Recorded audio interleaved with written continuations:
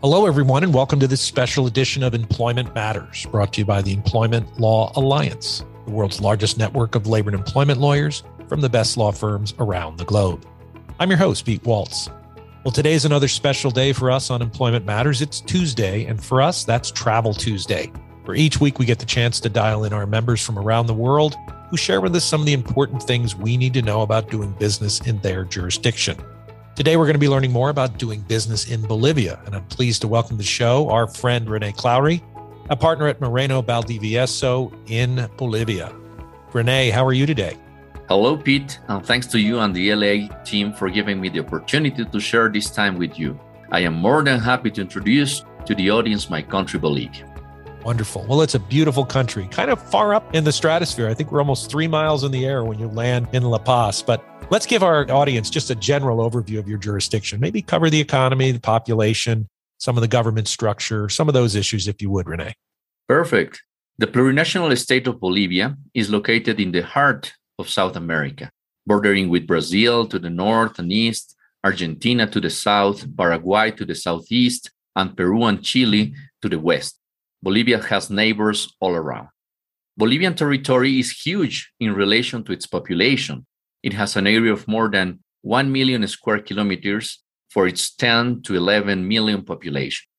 Bolivia is divided in 9 departments. Its capital is Sucre. Nonetheless, its seat of government and financial system is located in La Paz. In regards to its political structure, Bolivia is a constitutional unitary state, and at the national level, the government is comprised by 4 independent government bodies: executive, composed by the president and its ministries; legislative, which is set by the deputies' camera and senators' camera; the judicial body; and the electoral body. Additionally, Bolivia is a decentralized and with autonomous country, which means that besides the president, each department and municipality has its own government and legislative jurisdiction in certain matters. In the economic field, for the last 14 years, Bolivia has experienced a continuous growth of the GDP of 4 to 5% on average. For 2022, international financial institutions have estimated that the GDP will grow 3%. A sign of the economic stability of Bolivia is its fixed exchange rate of the local currency in respect of the US dollar. This exchange rate has not changed in a cent during the last 12 years. Oh, that's fantastic. Well, let's talk about some of the industries when we were there. I know it's an interesting country, interesting landscape, but what are some of the key industries that drive the Bolivian economy? Bolivia is rich in natural resources. Its major industries are mining and hydrocarbons, mainly natural gas. When Simón Bolívar arrived in Potosí, the main mining region of Bolivia, he delivered one of his shortest but most profound speeches. When looking at Cerro Rico, the richest mining mountain of the colony times in Potosí, he said, "Wonder of the world, envy of the universe." But aside from mining and natural gas, the software industry is on the rise in Bolivia, as well as tourism due to its fantastic landscapes, mainly at the Uyuni Salt Flats in Potosí or Lake Titicaca in La Paz. Yeah, I drove by Lake Titicaca when I was there the last time, and what a spectacular view from there. Unbelievable. So let's talk about employing people in Bolivia. We've got a lot of our listeners that are in other countries. They want to employ locally. They want to open up an operation there. Give us a sense of what the key structural issues are when employing locally in Bolivia. Sure. In general, labor and employment regulations in Bolivia are protective of the employees.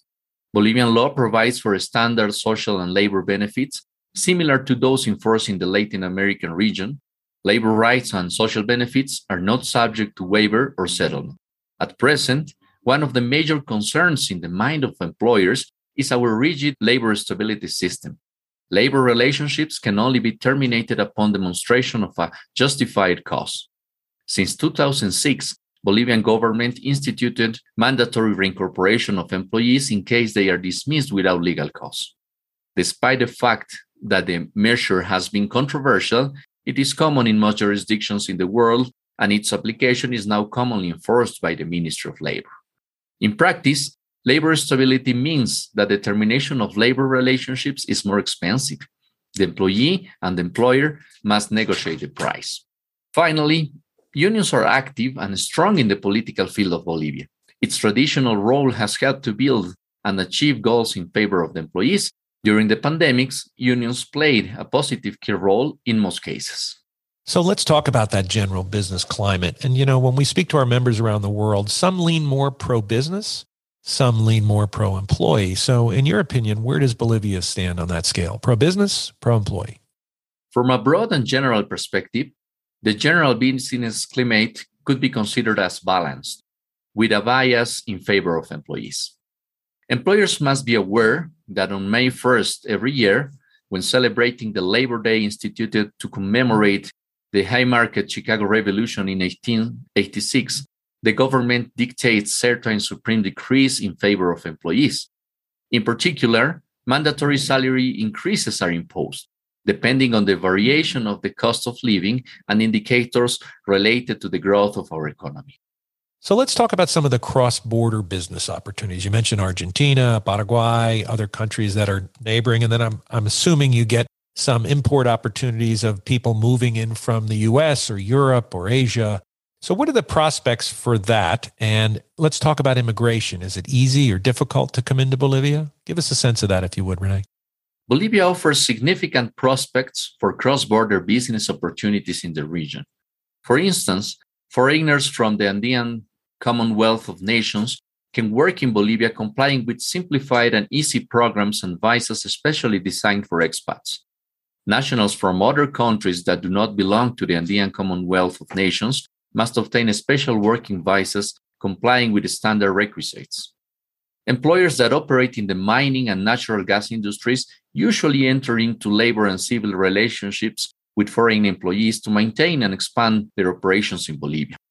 In relation to foreigners, employment restrictions are applicable. The General Labor Law of Bolivia provides that the number of foreign employees in a Bolivian company cannot exceed 15% of the total number of workers, and the funds used to pay salaries to foreign workers cannot exceed 15% of the general payroll. Notwithstanding this, on an exceptional basis, a company may request authorization from the Ministry of Labor to be exempted from complying with the provided percentages if proven that the required specialized workers cannot be found in Bolivia. During the last decade, the most prominent software development companies have landed in Bolivia. Bolivia has highly skilled engineers that develop software for the world in exchange of reasonable salaries. Just to give you a general idea, Pete, the minimum wage in Bolivia is around $300. So it's a beautiful country. Labor is affordable down there.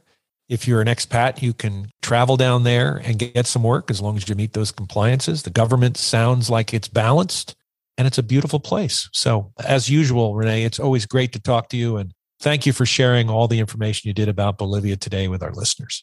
Thanks again for this opportunity, Pete. You will always be welcome to Bolivia. Thanks so much. If you'd like to connect with Rene, you can find his bio by clicking on his name in the description of this podcast, or visit our website, ela.law. Go to the big Find a Lawyer widget in the center of the page, and you can find Bolivia there and connect with Rene directly. Also visit the website if you'd like to receive invitations to our upcoming webinars, download white papers, get access to on-demand content from the online library, or use the ELA's exclusive Global Employer Handbook. You've been listening to Employment Matters, a podcast brought to you by the Employment Law Alliance, the world's largest network of labor and employment lawyers from the best law firms around the globe. I'm Pete Waltz. Thanks so much for listening.